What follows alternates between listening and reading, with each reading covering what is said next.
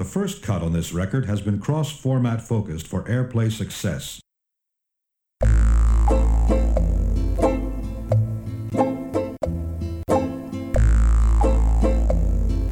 The men beat on their drums.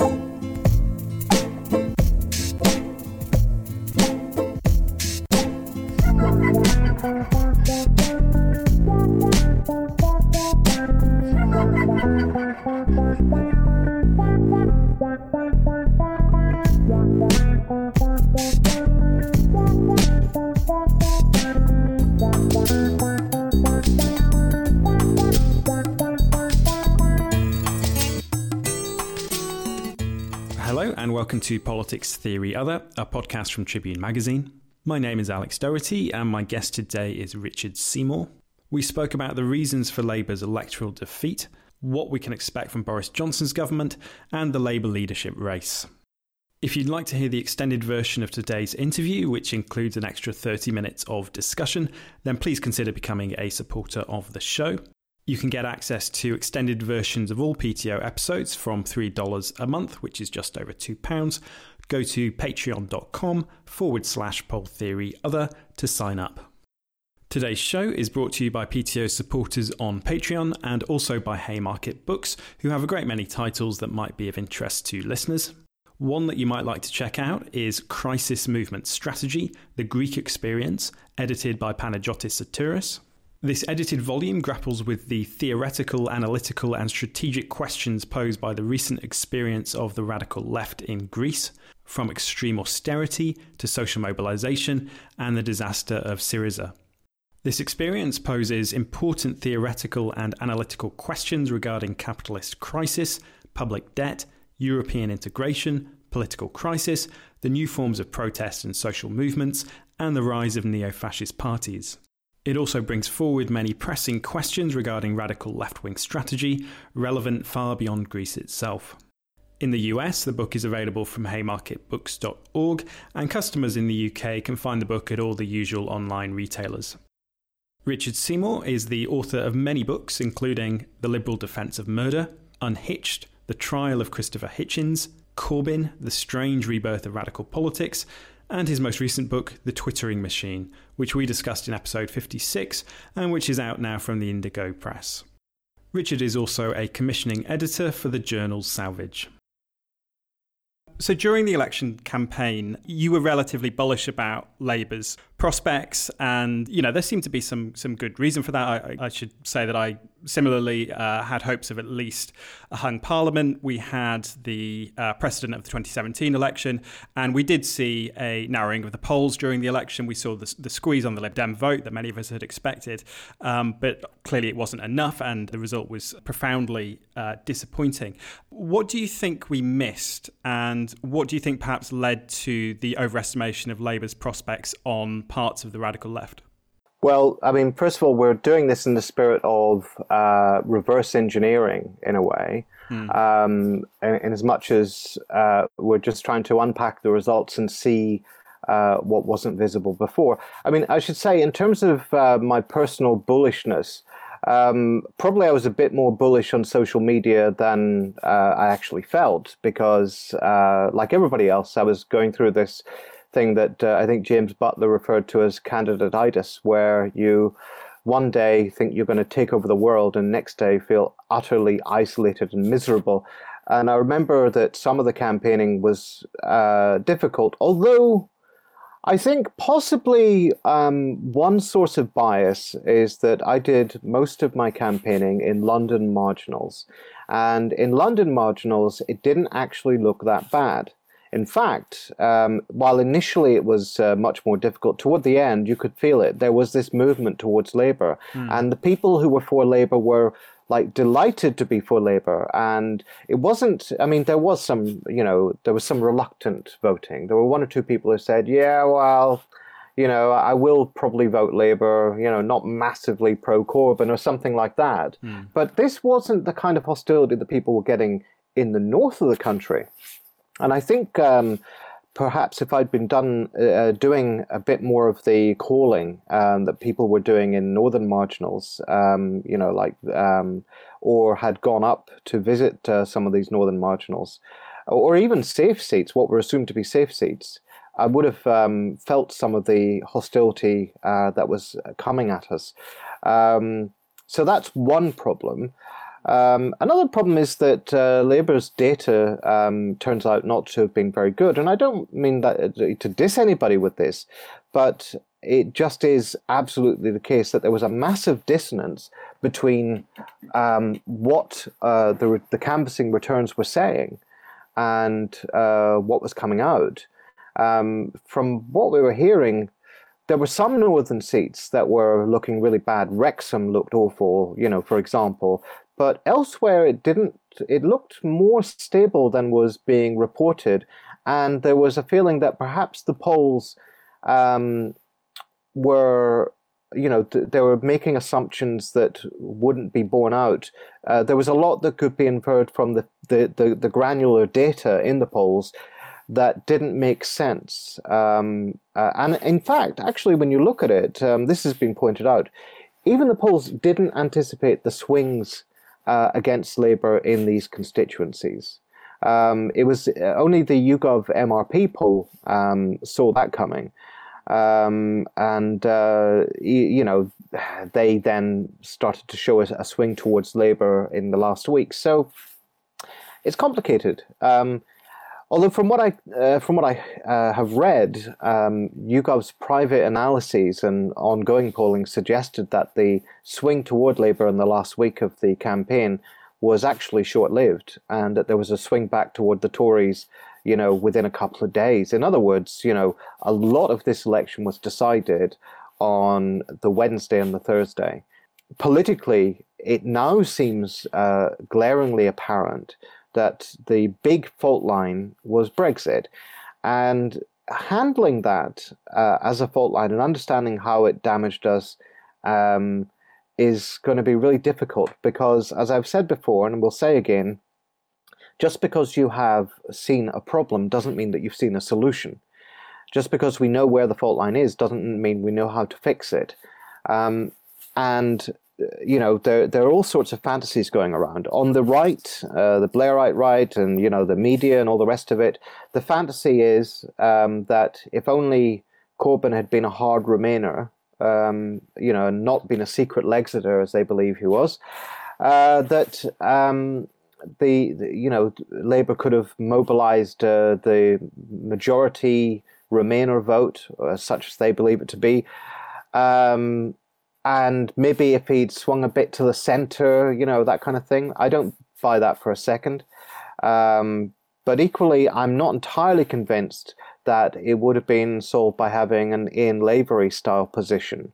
Notwithstanding that he was right about Labour's damaged position in the north, there were no good options here.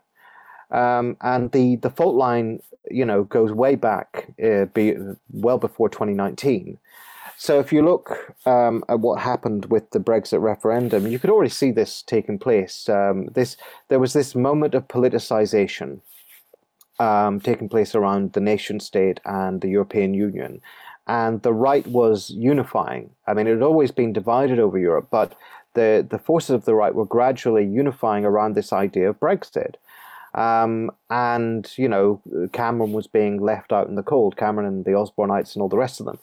On the left, it was actually dividing our forces, not immediately, obviously, since, most of the left was campaigning for Remain, Corbyn was campaigning for Remain, Alan Johnson was campaigning for Remain, if you count him on the left, whatever that means. And so it only became apparent in the aftermath that the right had been unified and revivified, having for years been in crisis precisely over Europe, and had been unified precisely through the victory of the worst side. And the left then faced this dilemma of how to respond. And I think Corbyn's instinct that we had to respect the referendum result was all very good, in fact necessary. I think that those who immediately went to, can we overturn this with a court case, or can we overturn it with another referendum, were ridiculous and actually contributed to the radicalization of the hard right.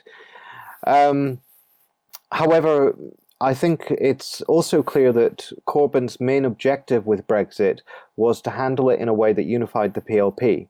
I don't think this is what's wrong with the secret Lexiter narrative. If he'd thought that Europe was the most important issue in front of him, he would probably have taken a harder line and tried to develop a sort of coherently left-wing position. Maybe a version of Remain and Reform, who knows? Maybe a version of Lexit, soft exit, whatever. But the point is that he didn't, and therefore everything that he's done between the referendum result, indeed everything that he's done since being elected over Europe, was about unifying the PLP and adjusting to the pressures that were being concentrated in and through the PLP, which would include pressures from the media, pressures from parts of the electorate, especially in vulnerable parts of the electorate, and of course pressure from parts of the membership. So in that respect, might we say that he chose the leadership team around Corbyn chose the least worst option in terms of holding the PLP together, but not necessarily the least worst option in electoral terms, because it does seem as if perhaps a soft Brexit position might have been more electorally viable, but then perhaps that risks a greater split in the PLP? My feeling is that we would still have lost with a soft Brexit, perhaps not by as many seats. And, we may have held on to a few of these, long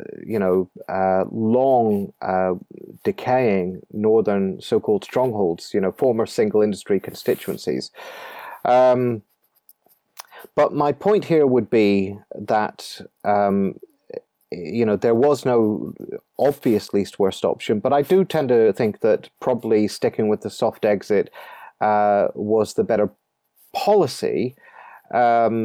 Just that it wasn't so much a matter of the policy as how Labour fought for it, articulated it, and defended it. So I think you could defend a sort of a Labour exit, let's put it like that, which would have quite conspicuously defended Labour values, like, say, keeping workers' rights, like using the opportunity afforded by getting out of ECJ jurisdiction to engage in more public intervention in the economy, all of that stuff. But that would have required a much more vocal campaign, whereas I think what Corbyn wanted to do, and what his advisors probably wanted to do, was to say, let it be their side, let the enemy destroy themselves over it. Let them pull themselves apart, and then we can come in and clean up the mess. We'll deliver a soft exit. And that priority, this is where I was coming to before, that priority became all the more urgent even after the 2017 election result. When Corbyn's standing was improved, it still became all the more important to actually hold together the PLP, because we might actually win a majority. So it was all the more important to get them used to being led from the left and, marginalize the splitters and all the rest of it. And of course, that led to some of the most short-termist and opportunistic movements on Corbyn's part. So what I'm saying here is there might have been a policy that would have mitigated the damage. And indeed, it's possible that a version of the policy ultimately arrived at might have mitigated the damage. In other words, the policy could have been decided on considerably before it was. Corbyn could have dithered a bit less and articulated his own stance with regard to this. In other words, that he would be neutral or whatever well before the election rather than halfway through. The messaging on this, the campaigning on this just seems to have gone badly awry. So whatever policy was implemented, there had to be, in my opinion, a clear stance, and there just wasn't. And it was terrible that you ended up getting Labour MPs going in question time or whatever, couldn't tell you how they would campaign in the event of a referendum, for understandable reasons, but still disastrous. And also that, when they tried to explain the position, they were actually apologetic, and it's like, I know it's a bit complicated, but bear with me. This sounded ridiculous. I think the only way to sell any Labour policy was, look, this has been going on for 3 years. It's an absolute nightmare. It's a disaster. We will end the nightmare, and we'll end it quickly, and we'll end it in a way that protects workers' rights, whatever the position might be. So, I think a lot went wrong there, but a lot of it can be traced, surprisingly, or not so surprisingly, actually, to a certain kind of parliamentary opportunism, favouring short-term parliamentary victors. We beat May in, a Commons vote, and that's supposed to look good. We tied up Boris Johnson in the Commons, and that's supposed to look good.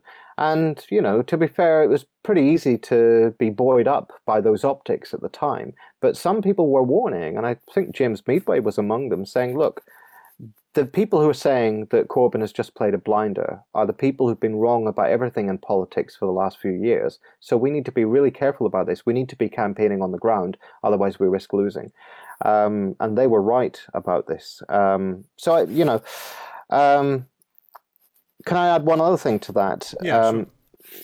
I think the big picture issue with the Corbyn project, and Brexit epitomizes it, but obviously it's not the only issue, is that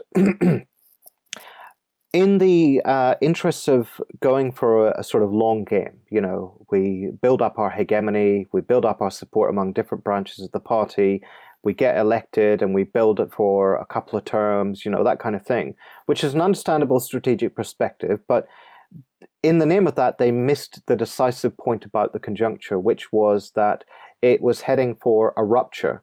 And that's what we've seen over the last few years, a rupture in which the entire political alignment of forces in the United Kingdom has been reset, realigned massively quickly.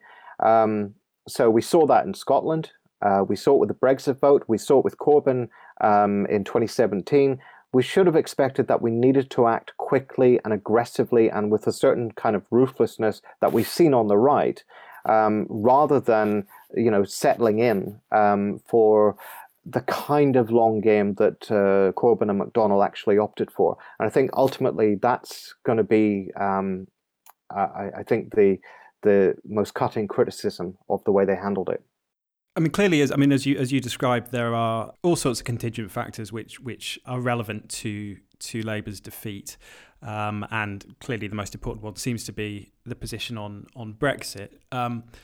One of the things I felt immediately after the election result, and perhaps this was partly due to my thinking a lot about the role of the media in Labour's defeat, and I wouldn't want to say it's the only reason or necessarily the biggest reason. I don't think it really was, but it's certainly an important factor. But what that sort of impressed upon me was the extent to which the left remains in a general position of weakness, in the sense that there's a low level of industrial action. The unions are in a defensive posture.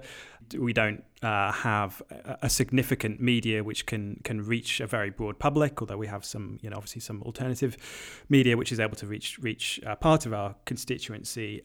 But the absence of institutions and a movement in which people can develop an alternative perspective on reality seemed to me to be very striking, and something perhaps that we hadn't thought enough about because we got so caught up in the importance of defending the Corbyn project and the possibilities of victory. Because, all right, we lost that election, but it's by no means obvious that had Labour won the election, that Labour would not have been defeated in government because of those weaknesses.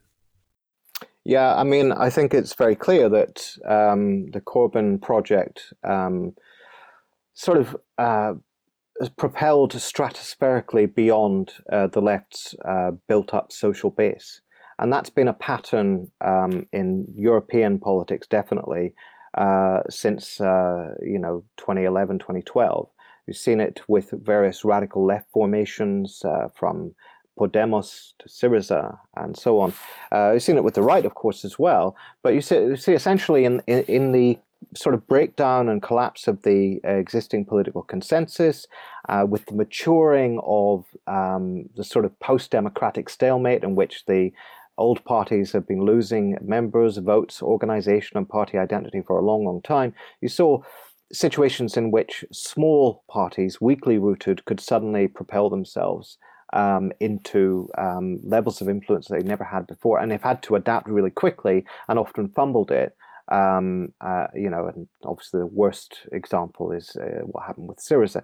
But with Labour, the difference was that we inherited a party, and that came with an enormous amount of clout and strength, but it also brought with it all the inherited weaknesses and contradictions of Labourism.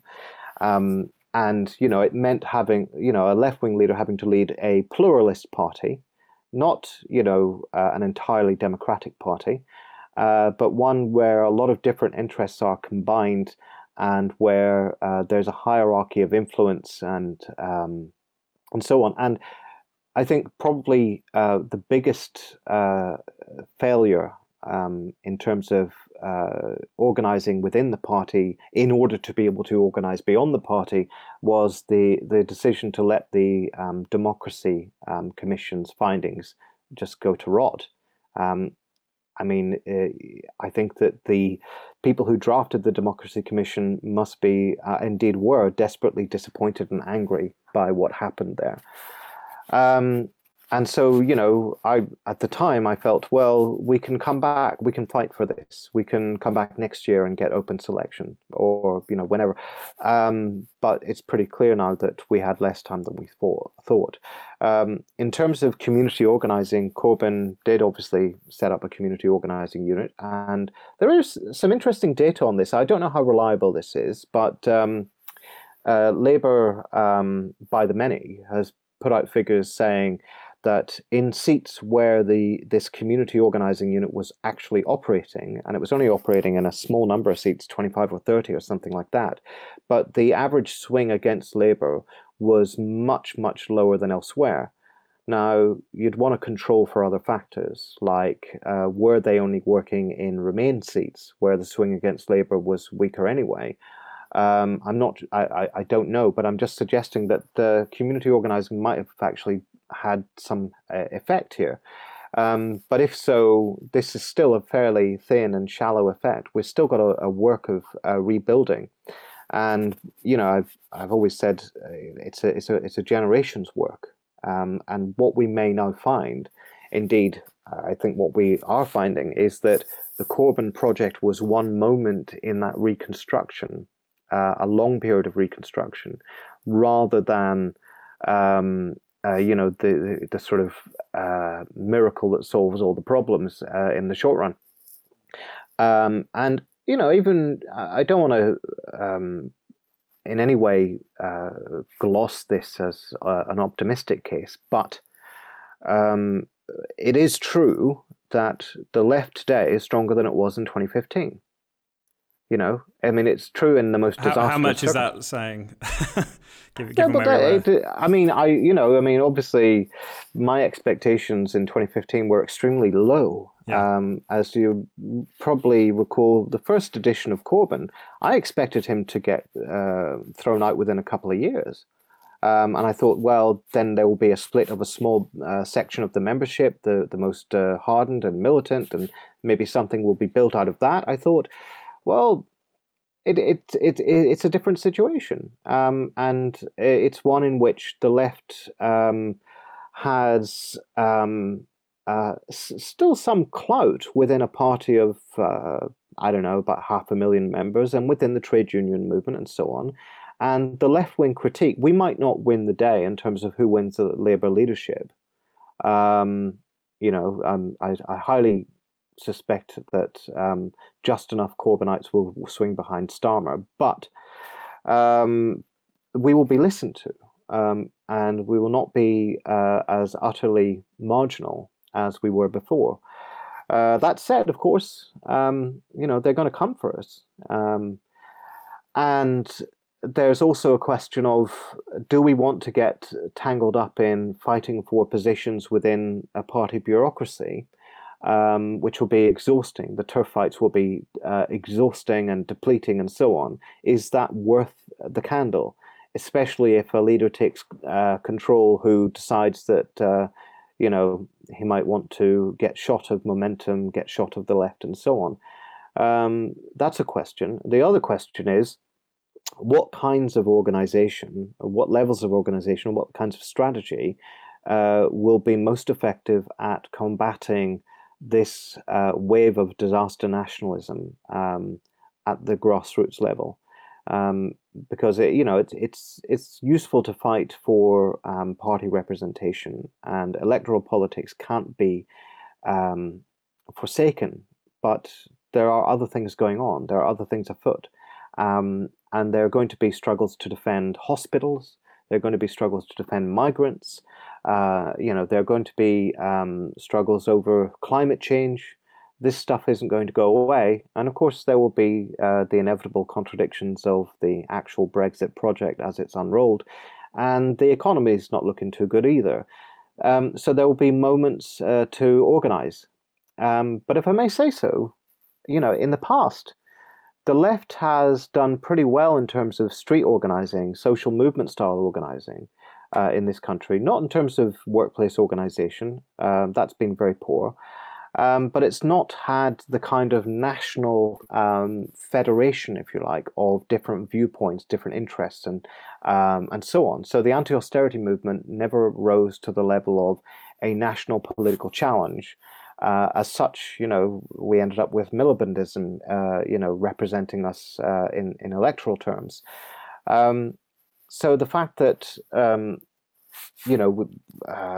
we for 4 years had the leadership of the Labour Party under the control of someone like Jeremy Corbyn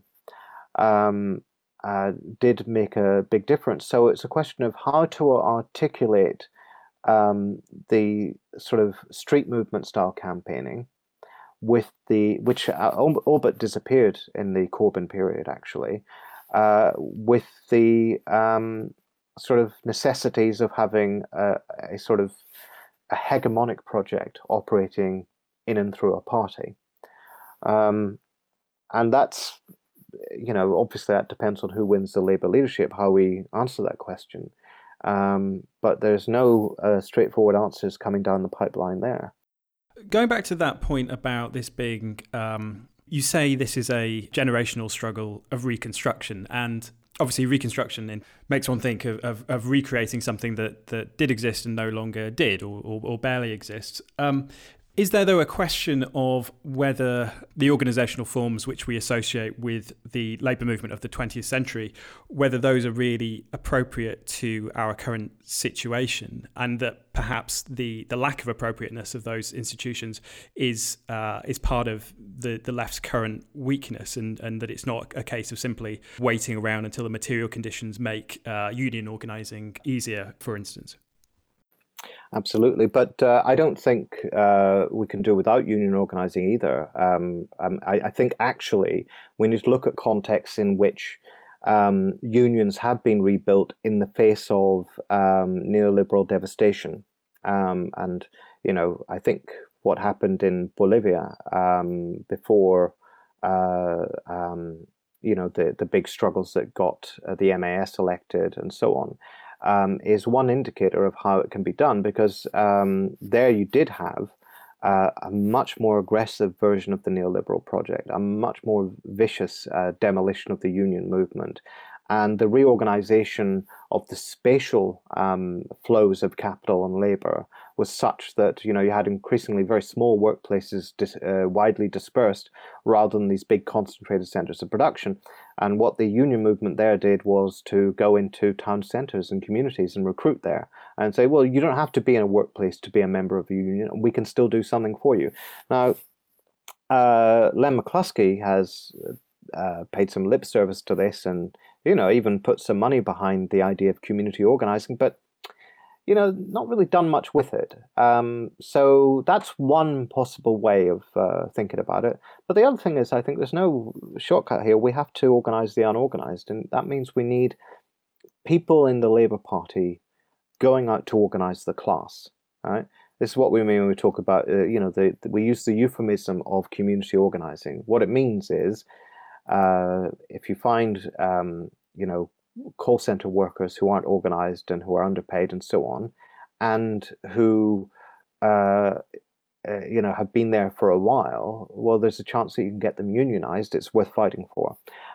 If you find that people are being driven out of their homes in order that developers can take it over and charge market rates, as it were, well, there's something you can do there.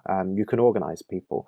Obviously, that'll have to respond to different local situations. There'll be very different circumstances, for example, in Bury North, as compared to somewhere like London. So, I mean, I don't want to pre-script this organizational curve that we're going to have to go on here, but precisely because I like everybody else, I've been wrong for the last few years. I didn't anticipate Corbyn taking the leadership of the Labour Party. No, I don't think anybody did. I didn't anticipate the 2017 election result. And obviously, I didn't anticipate the scale of Labour's wipeout in 2019. So we have to be prepared for the fact that we're going to be surprised. And that means probably there will be some opportunities and surprising opportunities coming from places that we don't expect. But there are some mainstays, there are some continuous factors, and one of them is the Labour capital antagonism, and therefore the centrality of Labour organisation. On the question of this newly Brexitised Conservative Party that's shifted further to the right than it was under Theresa May even, and the general rise of what you've termed disaster nationalism, I recently spoke to Sival Mahan Verleuven on the topic of reactionary nationalism, and one of the points he makes is that there's perhaps been an overemphasis on the consequences of the financial crash in terms of our politics, and that by looking too myopically at just the crash and the fallout, that's perhaps fed into this narrative of we're in an era of populism where the far right can do well and the far left can do well, but that it serves to obscure the rise of reactionary nationalism that was going on long before the financial crash, whether that's UKIP, the rise in the BNP that we saw, obviously the rise in the European far right. And do you think that perhaps fed into an overly optimistic view of what could happen with the Corbyn project? That's complicated because, yes, he's right. The disaster nationalist moment that I'm describing, its roots can be traced back to the 1990s, the late 90s, I think, actually. Obviously, you can trace roots back as far back as you like, but you can see certainly with the sort of response of often social democratic administrations to the problems of neoliberal administration, whether that's in France with the riots against the police, whether that's in England with the sort of riots in the northwest against both the police and the fascists. You see the response taking on a decidedly racialized hue.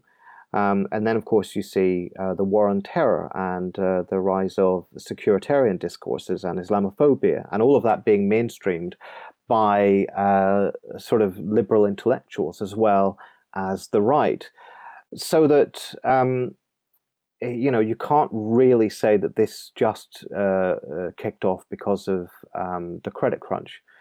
However, it just is the case that the credit crunch and the fallout has given it a tremendous catalyzing boost that it would not otherwise have had. And it is just the case, on the other hand, that the left has seen far more opportunities following from the credit crunch than beforehand. So there's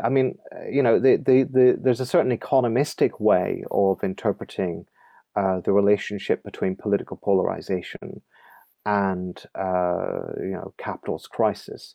But once you take into account the way that it's mediated through existing, the capitalist state, the way it's metabolized by capitalist states, and the way it's mediated through existing policies, and those would include obviously the architectures of nationalist militarism and so on.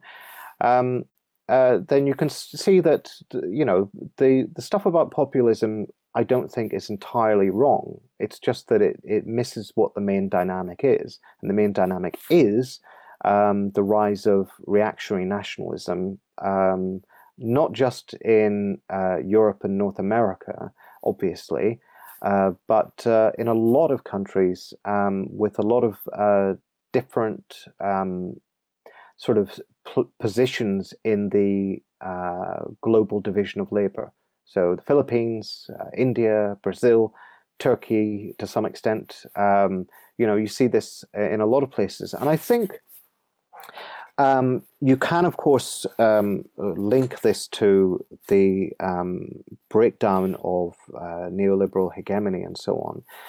But I think also, if you look at it in terms of these so-called walls that are being built, or the walls that people are demanding being built, whether it's the peace wall, the so-called peace wall in Israel, which is actually a segregation frontier, or the wall on the Mexican border, which is actually a series of structures that have been built up over the years, they sort of respond to an imaginary in which it's been very clear that sort of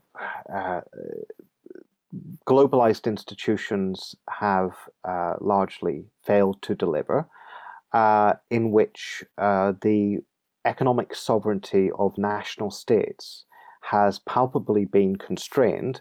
It's not the case that the states are no longer sovereign or anything like that. That was always overplayed, but palpably they have been constrained, and in a context in which the political itself has been constantly devalued.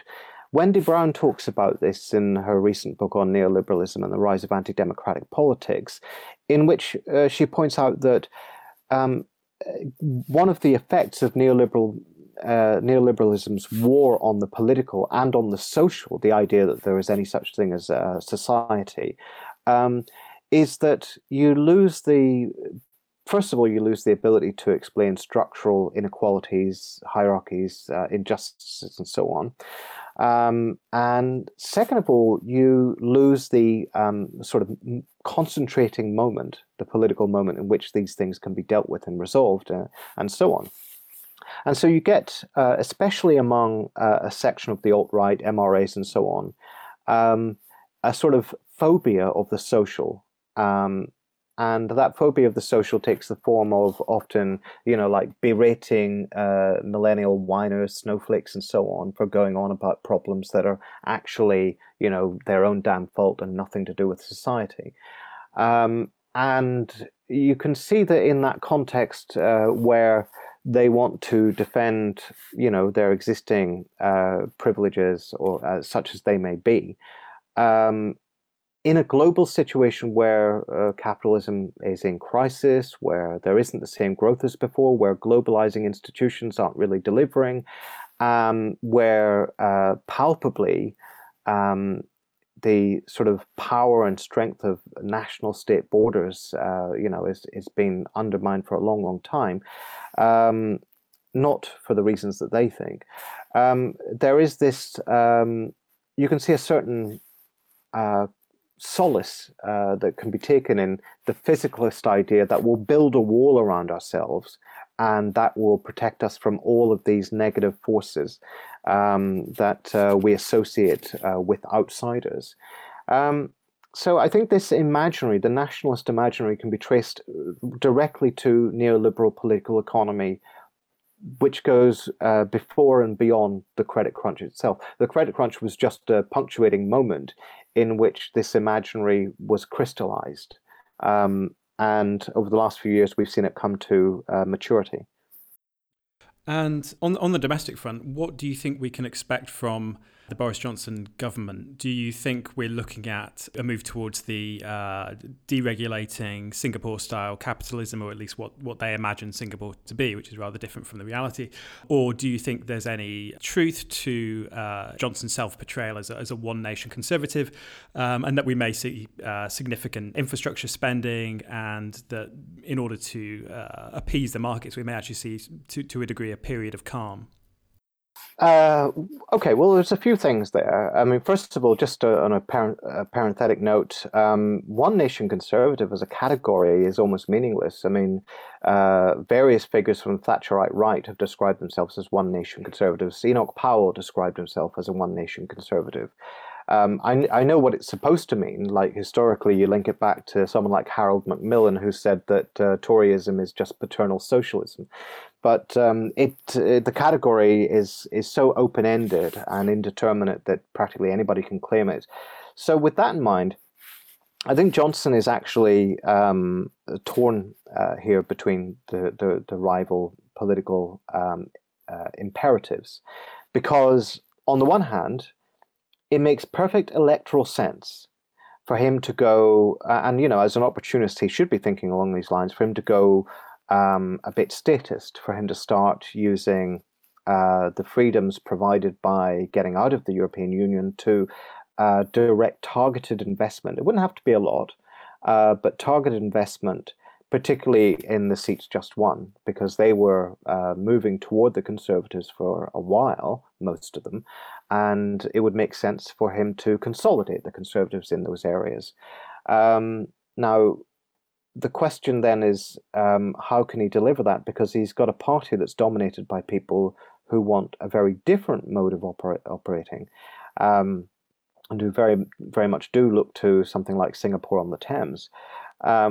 And indeed, they're the only ones who have any coherent analysis of how the British state and economy should be reformed post-Brexit. So, I mean, I think that what we'll end up with is a messy series of compromises wherein you'll get opportunistic, just good enough kinds of intervention in localized terms, but not a significant increase in public spending. Possibly an increase in public investment based on borrowing, but probably not even as much as they were talking about, because there will be a lot of pressure on them to keep the City of London happy, especially given that one of the conditions of withdrawing from the European Union is that the City of London is going to start potentially fragmenting, parts of it moving to Dublin, parts of it moving to Paris, and so on. Parts of it's already moving to Iceland.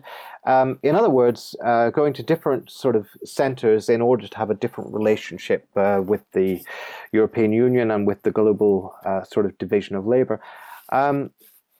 So he's actually going to be under an awful lot of pressure to try and to maintain the chokehold of austerity at the same time as he's going to have to, for opportunistic electoral reasons, try to cultivate the base with a little targeted spending. I think, though, if you look at what's happened with the Trump administration, it's quite telling. All of his infrastructure projects and so on, the massive amounts of spending that he's going to do, which was going to involve crony capitalism, nepotism, all that stuff, using public funds to fund private investment. Well, that's all gone by the wayside. I mean, we haven't seen any of that.